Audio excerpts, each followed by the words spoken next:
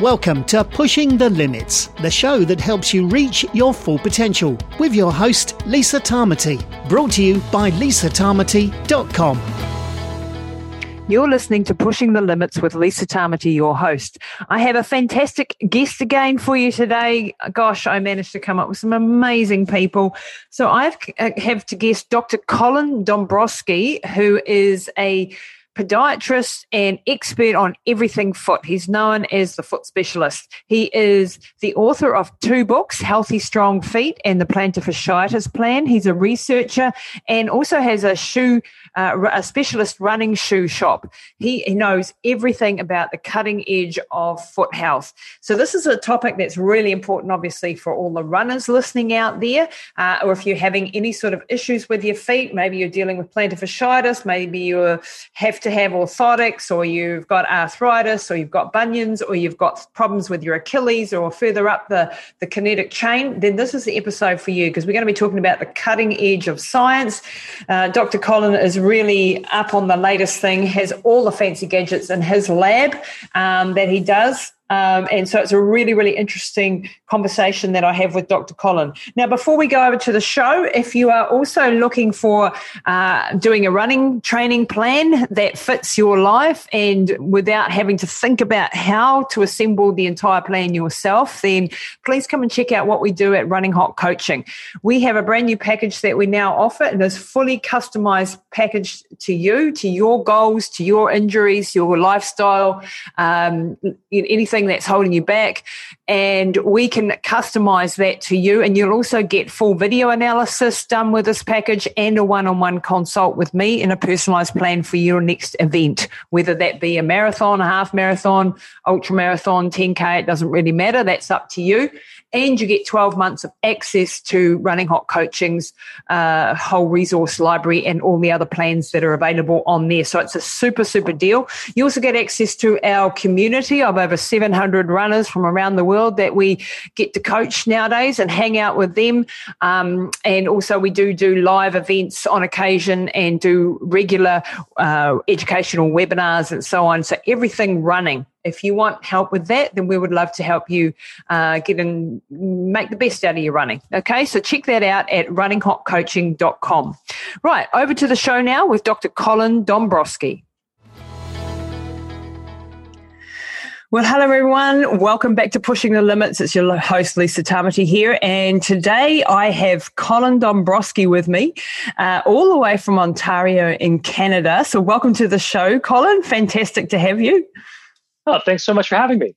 It's really, really exciting. So I am going to be talking to you today about feet. You are the foot guy. You are known as the foot guy. Colin, can you give us a bit of a brief background? Why are you known as the foot guy? Well, I mean, I'm a Canadian certified podorthist, first and foremost. So I'm trained in both the design and the manufacture of custom foot orthotics in general, footwear, and lower extremity therapy care, and how those things interact to get people better. And so, we started that back in 2002. And since then, I've gone on to do PhD work in health and rehabilitation science and research in everything from the basic, 3D printings of orthotics to how the foot's actually moving in a shoe using things like biplanar fluoroscopy and CT imaging to really understand what's actually going on, as opposed to just kind of guessing and thinking about it or looking at video without actually being able to see inside the shoe. And so we've seen tens of thousands of patients. We've worked with people over the last 20 years, really working to get them back up and on their feet and doing the things that they want to do to stay healthy. And for some people, it's as simple as walking around the block. And for other people, it's going to the Olympics in Tokyo.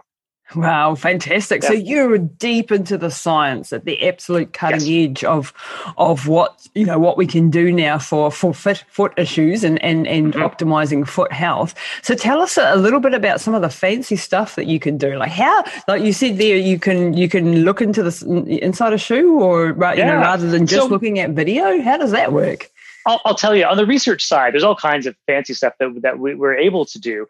And so, right now I have a an academic appointment through Western University in the School of Physical Therapy. So I'm lucky enough to be able to do research in what I do specifically. Wow. So, and we can do that in a couple of different ways. One is that we actually have a full 3D motion analysis lab at our main business in London, Ontario. So it's 7 Vicon cameras, much like the way you would see motion analysis for video games or for the movies. Well, we use that to study how the lower extremity works in the human body. And so we can either put markers on the foot and cut windows into a shoe so we can see how things move. That's one way to do it. The other way that we've done it is working with another lab called the Wobble Lab. And they have 2 movie x-rays, or what's called biplanar fluoroscopy. And then what we can do is have a CT of somebody's foot. We can take those bones out. We can map them in 3-dimensional space. And at 17 times per second, we can move that bone model on top of the actual movie x-ray model to understand what's happening to the foot and the bones in real time in a shoe under different circumstances, whether that's no orthotic, orthotic, and we can compare that to their walking barefoot as well. That is insane, Colin. I had no idea. It's a cool thing. And if you go on the website, if you go on, I think we have a fluoroscopy video up on Stuff About Feet. But if we don't, there's certainly one up on the research section of Soul Science, and you're able to actually watch. You can see what we're looking at through this thing, and it's really cool to know. And what's really interesting when we look at this stuff is that we wanted to know, when we make somebody an orthotic, what's the best way to do that for someone? There's different ways that we can capture somebody's foot, whether we use a foam or a wax method, or a plaster mold of somebody's foot. We wanted to know, kind of based on a couple of different styles, which one might actually control the motion of their foot a bit better. And we were able to show that one was more effective than another in a small amount with a very specific foot type. So if you have a flatter foot, there are ways of making it that are more effective. But what was really interesting out of that was to look at what was actually happening with the foot when someone was just walking barefoot, when they were just walking in their shoe, or when we put an orthotic in there. Wow. Because if I can go on a bit of a tangent, there's lots of scary stuff on the internet these days about how, you don't want to walk in shoes and orthotics because it makes you act like you're walking in a cast. And why would you want to do that? Well, what's really interesting is that when we looked at someone's foot walking barefoot and we compared that to the most supportive thing that we used, they still kept up to 96% of their original motion. Wow. So think about that for a second. 96%, a lot of motion. Yeah. So you're really at that point, if someone's keeping that much of their original range of motion, you really have to wonder, what are we actually doing with these things? And I'm going to argue that it's more than just the shoe on someone's foot. It's more than just the device in that shoe, that, there could be a lot more actually going on with these things than we fully understand, even though we have the best research methods to be able to look at it. No, that's amazing. I mean, I'm really, really interested because, with orthotics, I've recently gone and got my mum an orthotic, and you don't know my mum's story, but she had a massive aneurysm 5 years ago, has dropped foot on the right side, incredible rehabilitation journey, written a book on it. But we're not having such success with the orthotic yet. We're having success with Addictus, where it's helping lift her foot. And I've had in the past 2 experiences with orthotics when I've had different issues like, I can't remember now what specifically. I think it was plantar fasciitis, and I've tried different things, admittedly a while ago, and things have obviously moved on. But I haven't had that much success. So I'm like, as a running coach, I should know more about the latest in science as far as orthotics go, and whether my initial reaction back then was, well, I don't think orthotics are really working for a lot of people, that's been the feedback from other people as well. So obviously the science has moved forward, and it is, offering new insights, and you can actually see in real time what the bones are doing. I mean, that's just absolutely mental. That's crazy and cool. So do you think it isn't like walking around with a cast on your foot, and we've got this whole barefoot craze that's been in the last few years, and then we've got brands like Hoka one coming out with really cushions. So I think people are a little bit confused as to what the heck they should be doing. And so are orthotics good? Are orthotics in general? Can we generalize, or it's very specific? Nope. Not at all. We can't generalize at all. And that's the problem when it comes to this stuff, is that people are trying to fit everybody into a box and saying that either it's really good or it's really bad. Yeah. Well, it's neither of those things. To the end of the day, if you really need them, if you have rheumatoid arthritis and you're unable to walk around the block and I'm able to get you active again, they're really good for you. Yeah, right? Absolutely. But if you have no risk factors, if you have no biomechanical abnormalities, if you have no foot deformities and no other issues, then what's the benefit of wearing them, at the end of the day? And so to that end of things, a lot of the time I feel as though we're missing the middle ground. We're missing the fact that people can use these things either as a tool to help them with recovery and performance, that we can then work to, wean them off if they so choose or if they need to be, or we use them because there's a real thing where structure dictates function and injury. Yep. But again, why are we looking to see whether or not people are either yes or no, off or on? It's more of a continuum. Absolutely. And, I kind of like to look at people in the fact that, over on this end of the spectrum here, you've got people who are so gifted biomechanically that they can do anything they want to do, despite doing it wrong. They can go couch to marathon in old worn out shoes with poor sleep, with bad nutrition, and they can do it and they don't get hurt. And you've got people on the other end of the spectrum that can do everything right and work with the best coaches and get the best equipment and eat and sleep and everything else, but they're plagued with injury.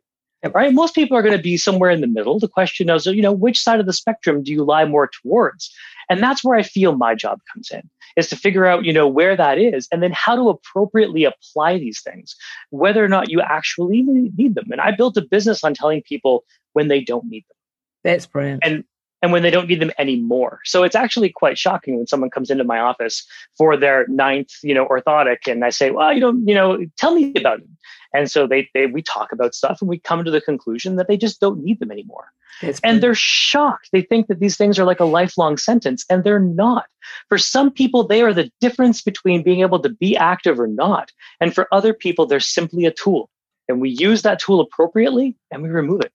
That is absolutely gold, Colin, and what a fantastic approach. And like working with people with disabilities and stuff, I know like there are definitely times when we do need them, and they're going to benefit. And it is very much about the skill of the person who's fitting the orthotic and knows, obviously what they're doing.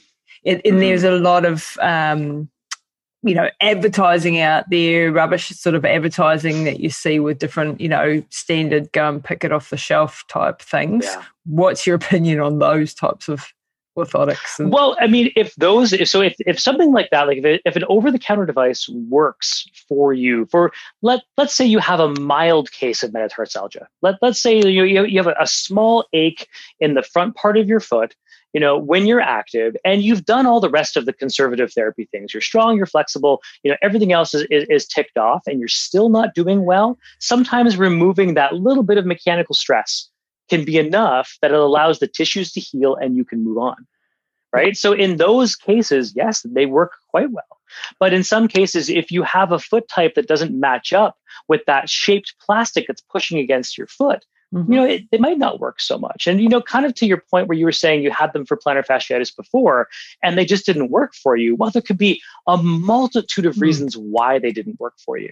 And, we see that all the time. Yeah. And if someone's not getting the right kind of result, it could be that they just need to be adjusted. But then some people don't believe that they need to be adjusted. Yeah. They believe that your foot functions best one particular way. And they say, here, this is for you. This is the way it should be. Get used to it. It doesn't work like that. Yeah. And then there's the whole side of you should be doing strengthening exercises and rolling and stretching. What's your take on on that side of it? So the rehabilitation side of it as opposed to the orthotic side of the equation? Well, so the way that we teach about orthotics is that orthotics for some conditions are not a first line treatment unless you have significant risk factors. If you're diabetic, then yes, 100%, we're making you orthotics. But, for a lot of people, especially let's take plantar fasciitis, for instance. If you come to me and you've had plantar fasciitis only for a few weeks, there is a whole host of other therapies that you can try before you even need to think about that. Is removing the stress off the tissue, the strain off the tissue with the device and footwear appropriate? Heck, yes, it is. But there are other things that you need to look at first before you even go down the route of orthotics, which is actually why I wrote my first book. And it's to tell people the things that they can do at home to be able to get themselves better for 4 to 6 weeks before they have to see somebody like me to think about orthotics. Okay, so what was the title of that book, Colin? Oh, it's called The Plantar Fasciitis Plan. The Plantar Fasciitis Plan, and that's available Plantar Fasciitis Plan. Amazon. On Amazon? Okay, so in New Zealand, we might struggle with Amazon, but we don't have Amazon down here, believe it or not. we can access it, but some things can ship from over there and some not. So but we'll put the links in the show notes for sure for those listening who are overseas and want to read that book. Okay, so you mentioned Can I speak to your last question, which Absolutely. was, what do you think about the whole foot strengthening part of it? Yes. I think it's very important. I think that a lot of people have lost the ability to connect with their brain and their feet, and they need to get that ability back. Yeah. It's shocking how many people I see that can't do something as simple as move their toes or lift their arch or do some of the simple things that they need to do to make feet work as feet, right? And so, getting them back to that foot connection is only a positive thing. Like the only good things are going to come out of that. So is this is this a problem of the modern human because we've walked around in shoes? Did humans before shoes come along, did we all have great feet? Strong, powerful feet because we were barefoot from the get-go. So is this a problem of the modern human? A bit like, with I've just done a couple of episodes on breathing and the way that we are chewing is affecting our structure of our mouth and therefore we're not having such good breathing and so on. Is that a similar sort of case? I really think that when you talk to a question about that, it's really hard to compare those two things because we're just not there right now. Do you know what I mean? Yeah. So yes, if we didn't wear clothes and we didn't drive cars and, we didn't eat the way that we did, things would be different than, where they are. But, like we drive our cars to go 5 blocks down the street to get a Starbucks. We don't walk. So, that alone is just as deleterious as, footwear that doesn't fit you properly. So, when it comes to shoes, again, there's lots of scariness out there on the internet talking about how, these things, again, make you walk like your casts or it's deforming your feet. And yes, I would agree that a poorly fit shoes that are way too tight, cramming your toes, putting stress on nerves and tissues certainly can be a bad thing for you. But do I think that there's this gigantic conspiracy out there that's making, the collective feet of the world less strong and everything else? No, I really don't. To that end. And again, as a recovery tool, they can be marvelous things if done correctly. Yeah, that's a really good approach. I mean, it reminds me of like my dad's feet. My dad, who recently passed, unfortunately, but my dad had the most amazing, strong, powerful feet. He grew up in the first 13 years of life and not wearing shoes. Came from a very humble background with 8 children and they only had one pair of gumboots in the family. So he grew up with these incredibly powerful feet. By the time he was, in his 50s, 60s, 70s, and 80s, like he could walk around barefoot all day, never have any sort of problems. The state of his heels weren't the best, but muscular feet, like really strong, powerful feet, because he didn't wear shoes until he was, older, and then still liked to go barefoot whenever possible, actually connected to the earth. We'd garden all day in bare feet and at the most jandals. So I did see it in that, quite the effects of having that real connection to Mother Earth, if you like, and developing those sort of strong muscles in our feet. And then on the other side of the equation, I see people with, diabetics or close to being pre-diabetic, problems with extremely tender feet and poor circulation in the feet, and their feet are just not moving well, and they've always been in shoes. So it's like, opposite ends of the scale there. So where was I going with this? There's a real broad range of where people are at. Another thing that I think is to consider is, women in high heel shoes. What's your take on that sort of a problem? Like, we're lifting your heels up and having a shortened calf, and that sort of a problem. Well, and I mean that for too long of a period of time just gives you a whole myriad of problems, from metatarsalgia and progressing bunion issues and, nerve problems and, chronically short Achilles because of that shortening specifically. Yes. I mean, we see that all the time. I'm very much a fan of moderation, when it comes to these things. And so for a lot of my patients, if they want to spend, an evening every now and again where they're primarily sitting in a pair of heels, then I feel as though the trade-off for what they get out of that is okay comparatively. Again, it's not putting everything into a box of good or bad, but it's looking at it holistically. Brilliant. I think that's a really good approach. Yeah. If you're a retail worker and you're spending 10 hours a day on your feet, heels are definitely not the thing you want to be wearing. Yeah, you've got to sacrifice the elegance, ladies. Sometimes your health is a little more bit. Sometimes, and where I end up seeing that a lot is in lawyers.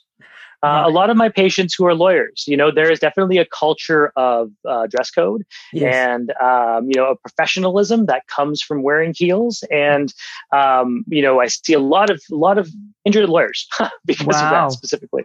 Isn't that interesting? So, really take heed, because I do think, doing that on a daily basis, the odd night out in a pair of heels, to look elegant is fine, but not doing it every single day where you're really shortening. I mean, I'm always sort of relating things back to my life, but with mum having aneurysm, being, bedridden pretty much for 18 months before we could get her standing, and I didn't understand at the beginning about drop foot.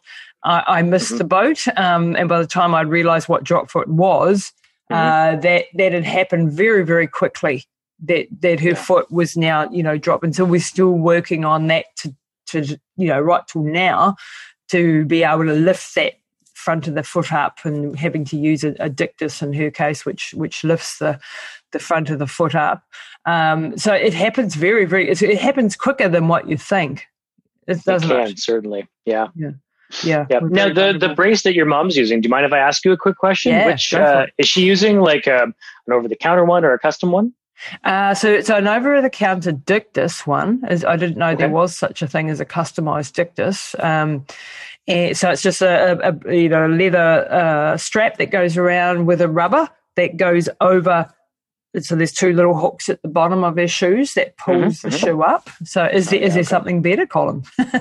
Well, so, just take a look for something called an Allard toe-off AFO. And we use them a lot in clinic for patients with drop foot. And they're actually designed to run marathons in and things. And they're quite robust, and might be a great training tool too. They're very light. You should wear them under a pair of pants. A lot of people like the fact that they don't see that they're wearing a brace. Yes, yeah, exactly. This one's quite ugly. So is it Allard? Allard. Oh, brilliant. Yeah. Oh, well. Yeah. So it's an Allard toe-off. Allard toe-off. I will check that out. See, this is a selfish reason why I get to talk to experts from there we go. all around the world, because you never know when it's going to help somebody Yeah. That's fantastic. I'll check that one out. Because that is a real problem. And there's so many, this is not a rare thing, drop foot. It's a very, very common thing with people with strokes and aneurysms and the like. There's a lot of people dealing with it, so going into the rehabilitation side of things. We have a shoe that has a rocker. so she's able to toe off slightly better in that rocker and keep her center of mass moving forward, rather than sitting, really back, which she was doing. So I'm always looking for the next best thing from my mum, for sure. So appreciate right that. On. No problem. And since you're a runner and all that stuff, the ASICS Metaride, is my favorite carbon shoed rocker. We've got so many people who really require surgery, fusions, things like that, because of osteoarthritic toes or ankles or mid feet that can get into a shoe like that. Wow. And, for people who are that age, they're not nearly as flashy looking as some of the other carbon rockered shoes that are available. Yeah, but who cares? As long as they function properly. Okay. ASICS Metaride. Okay, we'll check those ones out too. No problem. So now let's jump change direction a little bit, and go into running specific injuries. So we did touch briefly on plantar fasciitis, but what are some of the common injuries that you see, and what are some of the ways that we can prevent, and how does it have a knock-on effect? Like what happens in your feet knocks on up the kinetic chain, doesn't it? So, of course, yeah. So what I take a look at, the one of the biggest things are going to be mismatches between the style of foot that somebody has and their mechanics and the kind of shoe they wind up getting into. And so there's nothing like being able to mismatch the way that your foot wants to move and then a shoe that's going to either work completely, and pushing it in the same direction. So for instance, if you're a supinator where your foot rolls to the outside, and then you get into an anti-pronation shoe, which, a lot of people, there's actually been research to show that runners are poor judges of their own foot type. Right. And if they get into that kind of footwear that makes them into more of a supinator, I can't tell you how many lateral column foot pain problems we see and peroneal overuse problems and things like that. So simply mismatching your footwear to what your foot is doing can be one of them. Okay. Buying off the shelf is not, and diagnosing yourself is probably not a good idea if you're a serious runner who wants to do, some serious racing.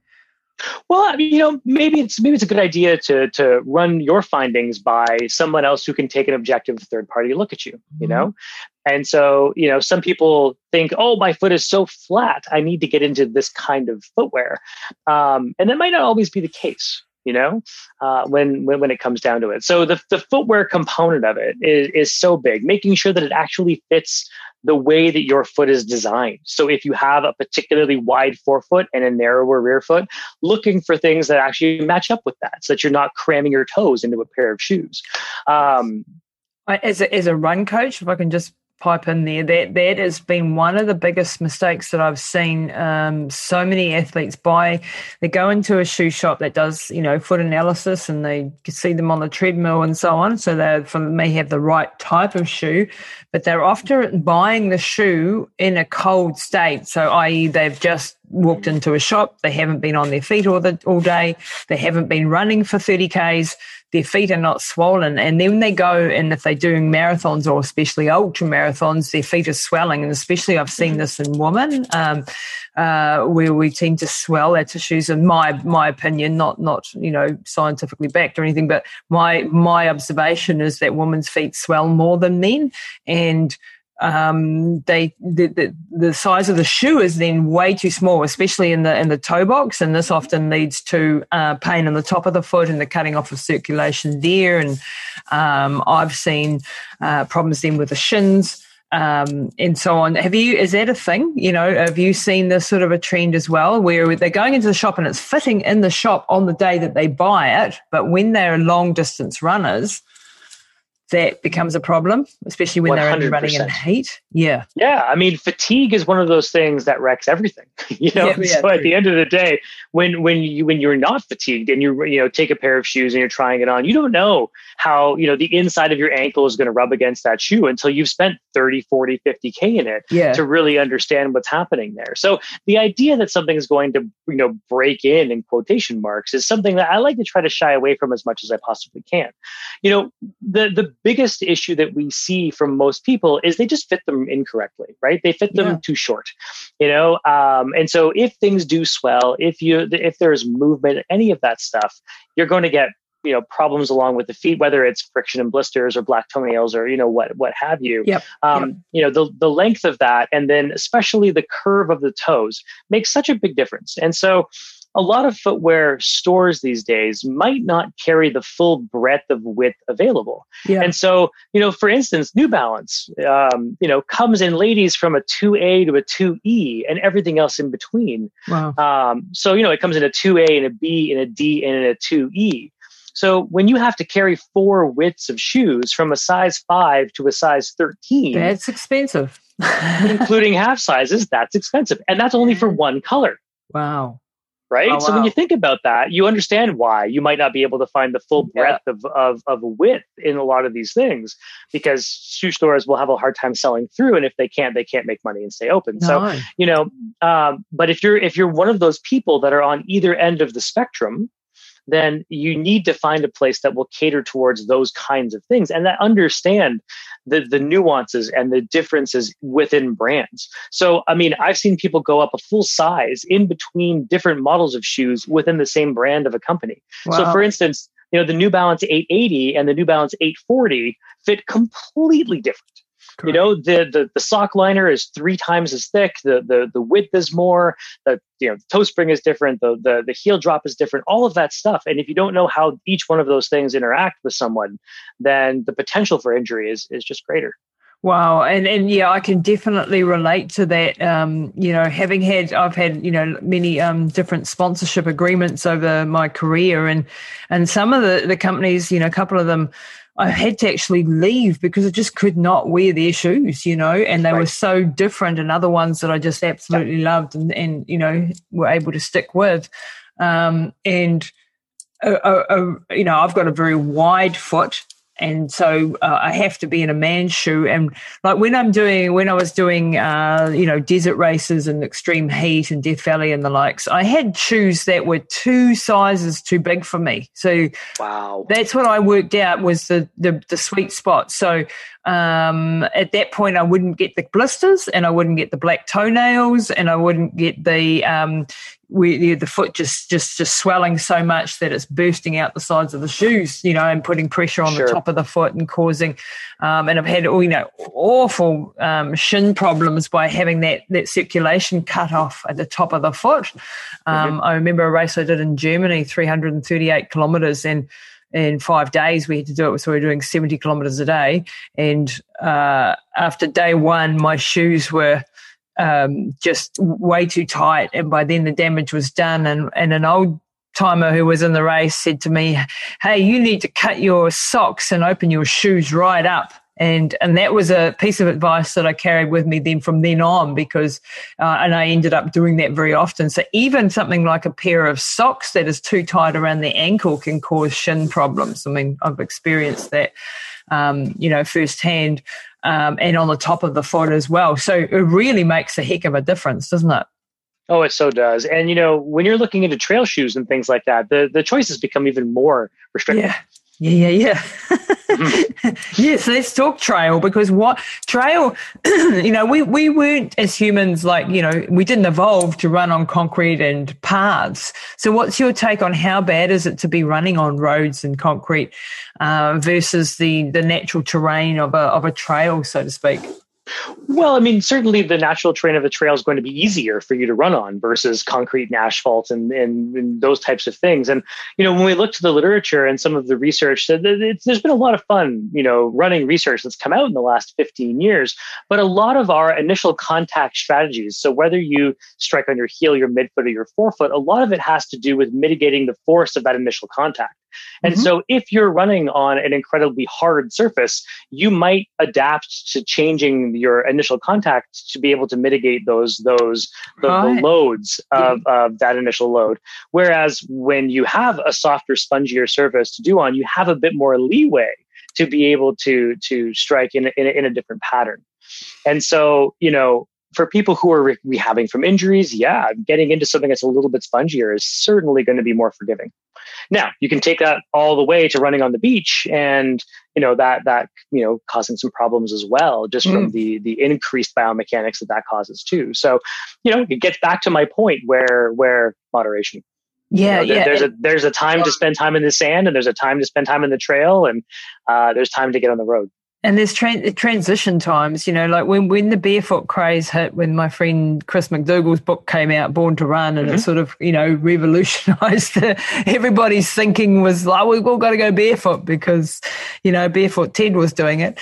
And we saw a lot of injuries come out of that. And, no detriment on the book. It was a fantastic book. But people just went too fast, too fast. And we really need a transition time if we're wanting to go barefoot. Would you agree with that? Oh, it's not a matter of me agreeing with it. That's just a matter of scientific fact. Yeah. If you want to go from so I do agree with it, but, to that end, yes, there's nothing that's going to increase your risk of getting hurt more than, just taking off your footwear and going for a barefoot run. If you're used to wearing a maximalist style of shoe, taking it off and going barefoot for 21K, you'll be lucky if you don't come back with a stress fracture. Wow. And certainly my practice has been a mirror of that, right? I mean, at the end of the day, I see injured runners all day, every day. That's what I do. So, I like to joke that the greatest predictor of running injuries is running. But to that end, if you want to make these changes, I think they're great for people. And I think that they're able to make these changes in a proper, informed way, And so even looking to what some of the scientific literature says, they talk about a transition shoe specifically, right? If you're going to go from a regular 10 or 12 mil heel drop shoe to a 4 or a 0, having a 6 to 8 mil transition shoe wouldn't be a bad idea. Yeah. There's one company that will remain nameless that when they changed all their heel heights from 12 mil to 8 mil, and no one really understood what that meant. I can't tell you the number of Achilles problems and things that came into the clinic for the 2 years after that. Wow. Because making even that 4 millimeter change in someone who puts in 60 to 80 kilometers a week and they're used to loading their tissues in a particular way, when you all of a sudden change that with up to 3 times your body weight, up to 10,000 steps, that's a huge change for your body all of a sudden. Wow, that's insane. Just from a very small change, and like we all, lots of people just swap different shoes. Oh, I'll try those ones. Oh, this time I'll buy those, and Exactly. So is it? And this is the other thing. Brands keep changing. Yes. like that. Every like season. That example, and it's like, oh damn. It's something that was perfect and now it's gone again. Yep. I can't get it. So buy a couple of pairs when you do get something that's right. 100%. But even that, don't let them sit on the shelves for more than 2 years. Oh, okay. Why is that? Do they degrade after that sort of? They actually, the materials get stiff. The longer you leave them there. And so, that pair that felt really cushy a couple of years ago, you let them sit for a couple of years, they're going to be harder when you take them out of the box. Oh, okay. Yeah. And so you can't just let them sit for years on a shelf. And to that note, how many kilometers? How often should you be changing? I've always said between 600 and sort of 800 kilometers max. What's your take on that? Is there new science around that? Science is interesting when it comes to that. I mean, there isn't a lot of actual hard science on that. The soft science of it is to look at the bottoms of your shoes, and see, if you're a heavier person at your initial contact, and I don't mean heavy, like actually just, a larger BMI, but how some people, my wife is a light woman, but she sounds like she's going to come through the floor 2 floors down when she walks. And so she'll wear out the outsole of a shoe much faster than somebody who strikes the ground a little bit lighter. And so if you look at the bottoms of your footwear, and let's say you're only 400K into a pair of shoes, but there's an angle now where the lugs are totally sheared off, one side, that shoe is now forcing you to walk that way. And it's not helping your biomechanics at all. And so, yes, I think as a general rule, 600 to 800 kilometers is okay. But if you're training on consecutive days, and if you're training in one pair of shoes, you're going to break down the EVA material much faster because that material needs about 36 hours to rebound fully before it's ready to go again. But if you're training 24 hours, you're going to break down your shoe much faster. Wow, that's a good. I knew that, and I'd forgotten that fact. Thanks for reminding me of that because alternating shoes on different days was something that I used to say, and I've forgotten completely about that one. So that's a really good point. So having a couple of pairs of shoes on the go is a really, really good idea. Mm-hmm.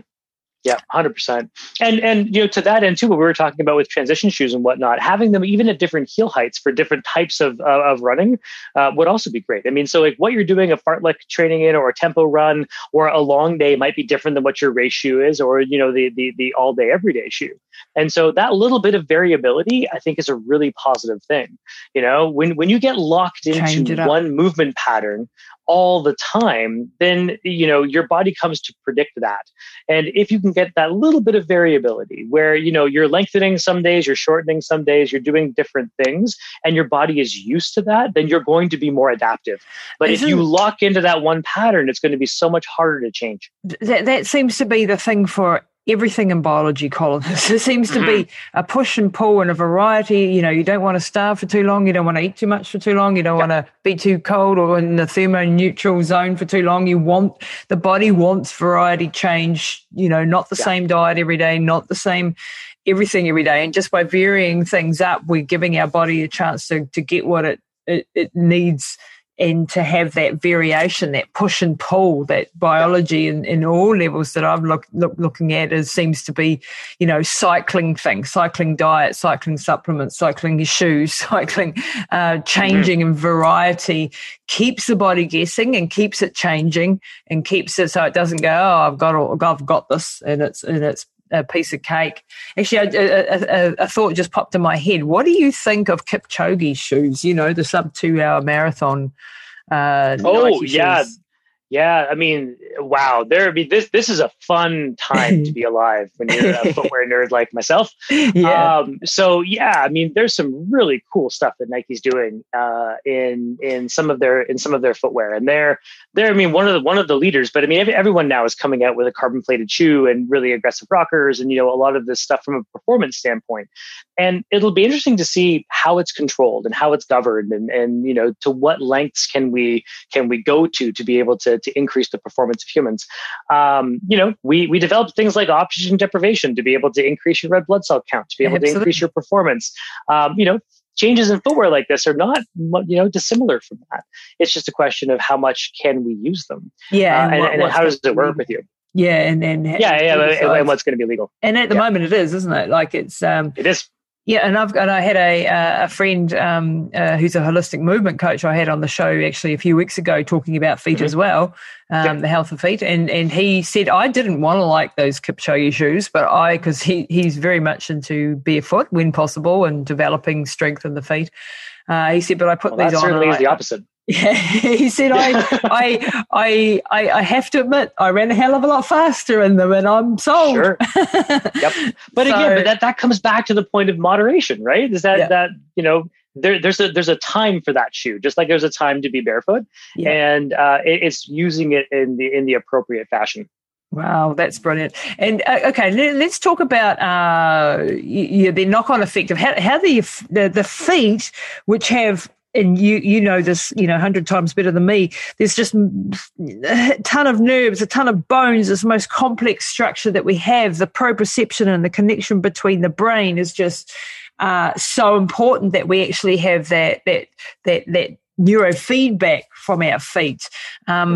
So what sort of effects do what sort of things can we expect to have happen on a good side from proprioception when we're doing lots of activity and we're doing lots of different movement types and varieties of training? And how does that help our brain? The brain-foot connection, I think, is what I'm trying to ask you here.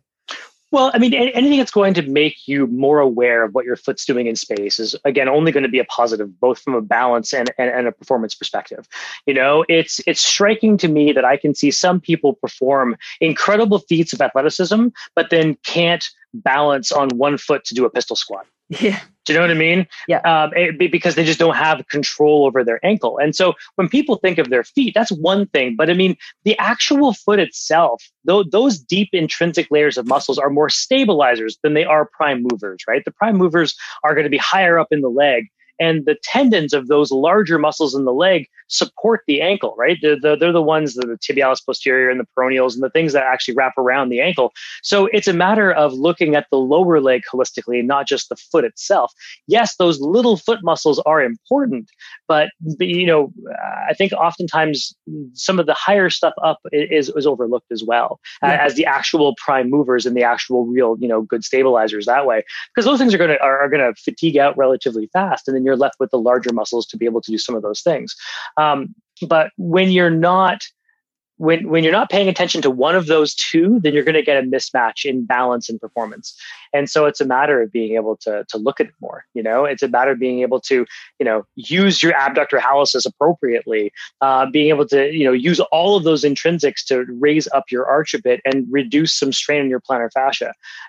I would never go as far as saying you're going to change the structure of your foot by making your foot muscles strong, but certainly you're going to get a better grip on the ground, and you're going to be able to use your feet like feet and not just like a meat slab that hit the ground to be able to get to the next step. Yep. And is it a bit like, like if I was to go around with gloves all day, and I wouldn't have the dexterity that I would need to do typing and, all the, play an instrument or anything like that. Is that what's happening with our shoes when we're in shoes all day, every day? We're just taking away that connection to the brain and the brain's ability to be able to make those subtle adjustments with those little tiny, muscles and everything? You can look at it two different ways, right? Because one might say that yes, if you're barefoot and you've got skin on the ground, you are going to get a different sensation than if you have sock and then something else between you and the ground, right? There's just different feedback when it comes to it. But to say that putting footwear on reduces your proprioception or your sensation completely is a bit of a misnomer, because if you have something that's, let's say, a little bit squishier and your foot's moving around a bit more, well, that's also a signal to your brain too, in terms of, where to fire muscles and how to fire muscles and using those muscles, on top of it. So I think we can go in both directions. And again, there's a time when it's going to be appropriate, and there's a time when you want to be barefoot and getting that sensory input in just a different fashion, to say, because at the end of the day, I just don't think it's realistic in the society that we live in that we're not going to be out of it completely, so so it's a matter of figuring out how to do that in a fashion that's most appropriate given the circumstances that you find yourself in. A bit of a left field question and a bit of a non-scientific. Well, there's probably stuff coming out now. What's your take on having, though, the connection to, Mother Earth and grounding and that type of thing, and being, in the dirt, so to speak, and having that actual contact with the earth? Is there anything to that side of things, or is there just no scientific data really around that? There's absolutely nothing wrong with that at the end of the day. And from a data and a science standpoint, I'm the first one to tell you that I'm not 100% up on that. But I was listening to another podcast, I think it was Ben Greenfield recently, who was talking about some of, same.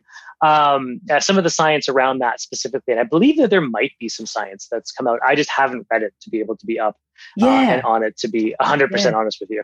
Yeah, I've heard, various things, and even like, getting your hands in the dirt and gardening, and how much of a good effect it can have on your body and your mind and your mood and things like that. And I mean, we are in science starting to actually see, why is it important to go out and have early morning sunlight and circadian rhythms and all of these sorts of things, and connection to the ground and the effects of EMFs. And I don't think we're there with all the science, but my take on it is that, go out and spend 10 minutes a day with your hands in the dirt and, connect with the ground. And if nothing, the being in nature is definitely going to calm you down and make you feel better. 100%. Yeah, so that's I already think.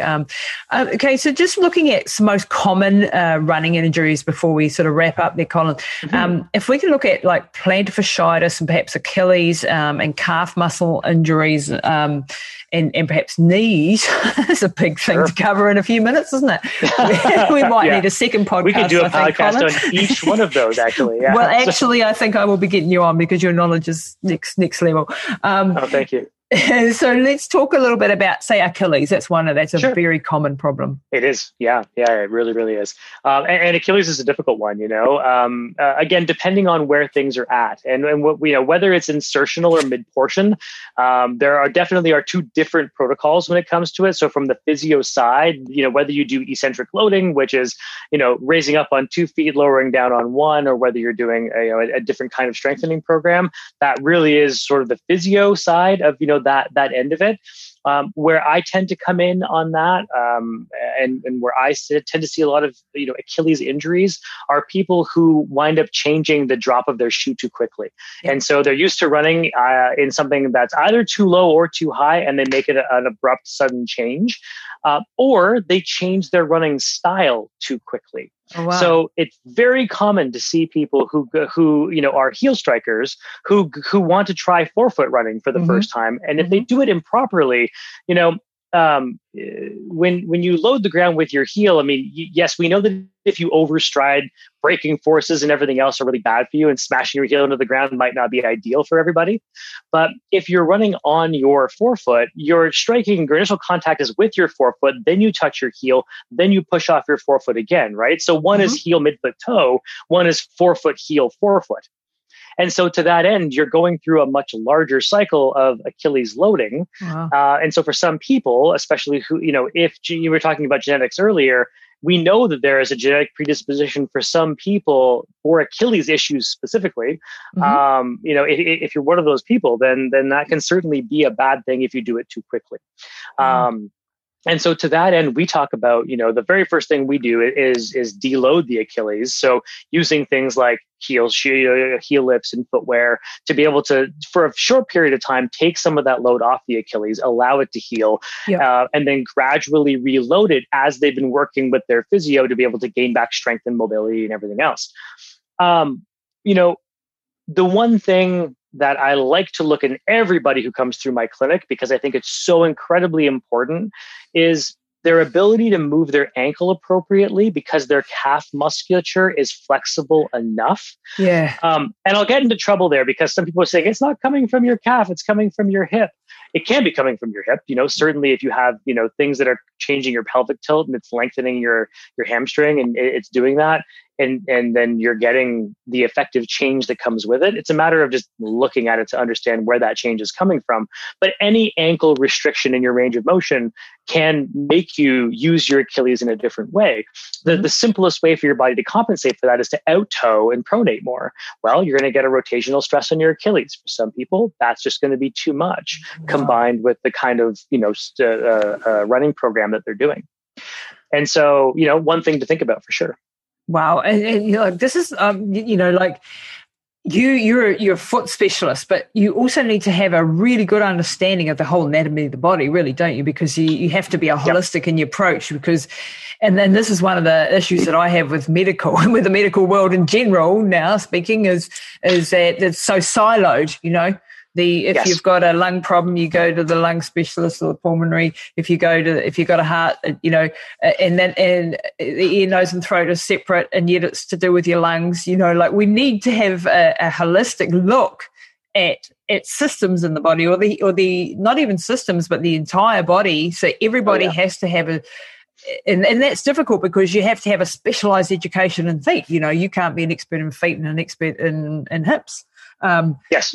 Yeah. But you do need a general education and be able to understand what the roles of the other therapists or doctors or whatever is in order to have a good understanding. And I think that that holistic approach where possible and the inter sort of disciplinary communication is really, really important. Would you agree with that? Oh, I mean, that's the only way that I work is multidisciplinary. And so, if there's one specialist that think that they can fix everything, then that usually makes me want to run away screaming. And because, there just isn't enough flexibility in your thinking to understand that like maybe what you're doing won't be enough for somebody. And again, can't tell you the number of people that come in to say, oh, I've seen my ex specialist who said there's nothing else that can be done. Yeah. We get them back running within 6 weeks. Wow. Do you know what I mean? And it's only because we were flexible enough in our thinking to be able to say, we're going to change this little thing over here. That might be the thing that's going to get you back to what you want to be doing. Totally and so agree. I could go on a rant on that. Really, I could go on a rant about, the amount of times that people have been told you can never run again. I was told I would never run, and when I broke my back when I was a young lady, and they were wrong. 70,000 kilometers later. Yep. And if I'd left it up to so-called experts, who, with my mother, who had a massive brain aneurysm 5 years ago, and who said she'll never have any quality of life again. She's got massive brain damage. They were wrong. I spent 5 years rehabilitating her, but they were wrong, and she's completely normal again.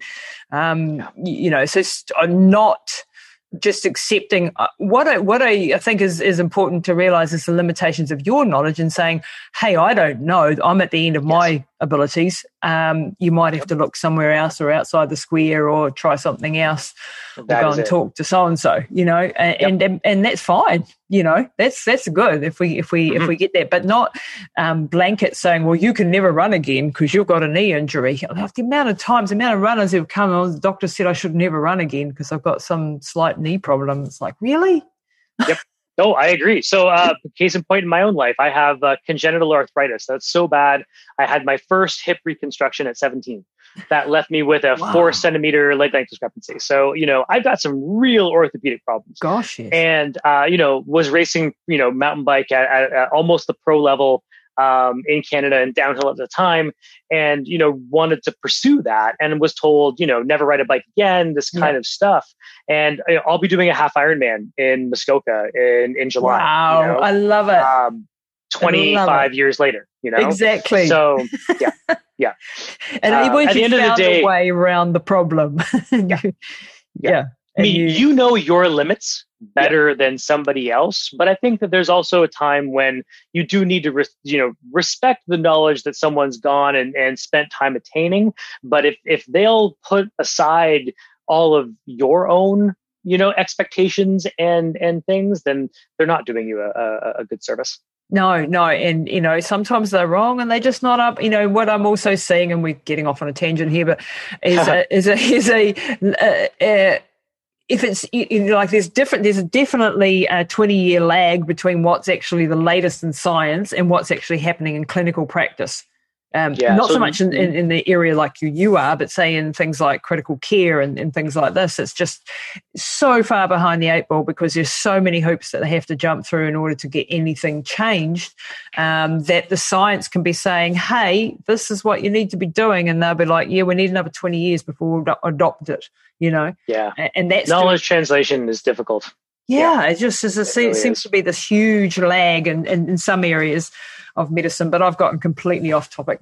But I love talking with people that are, on the cutting edge of stuff, and I find your knowledge is absolutely next level.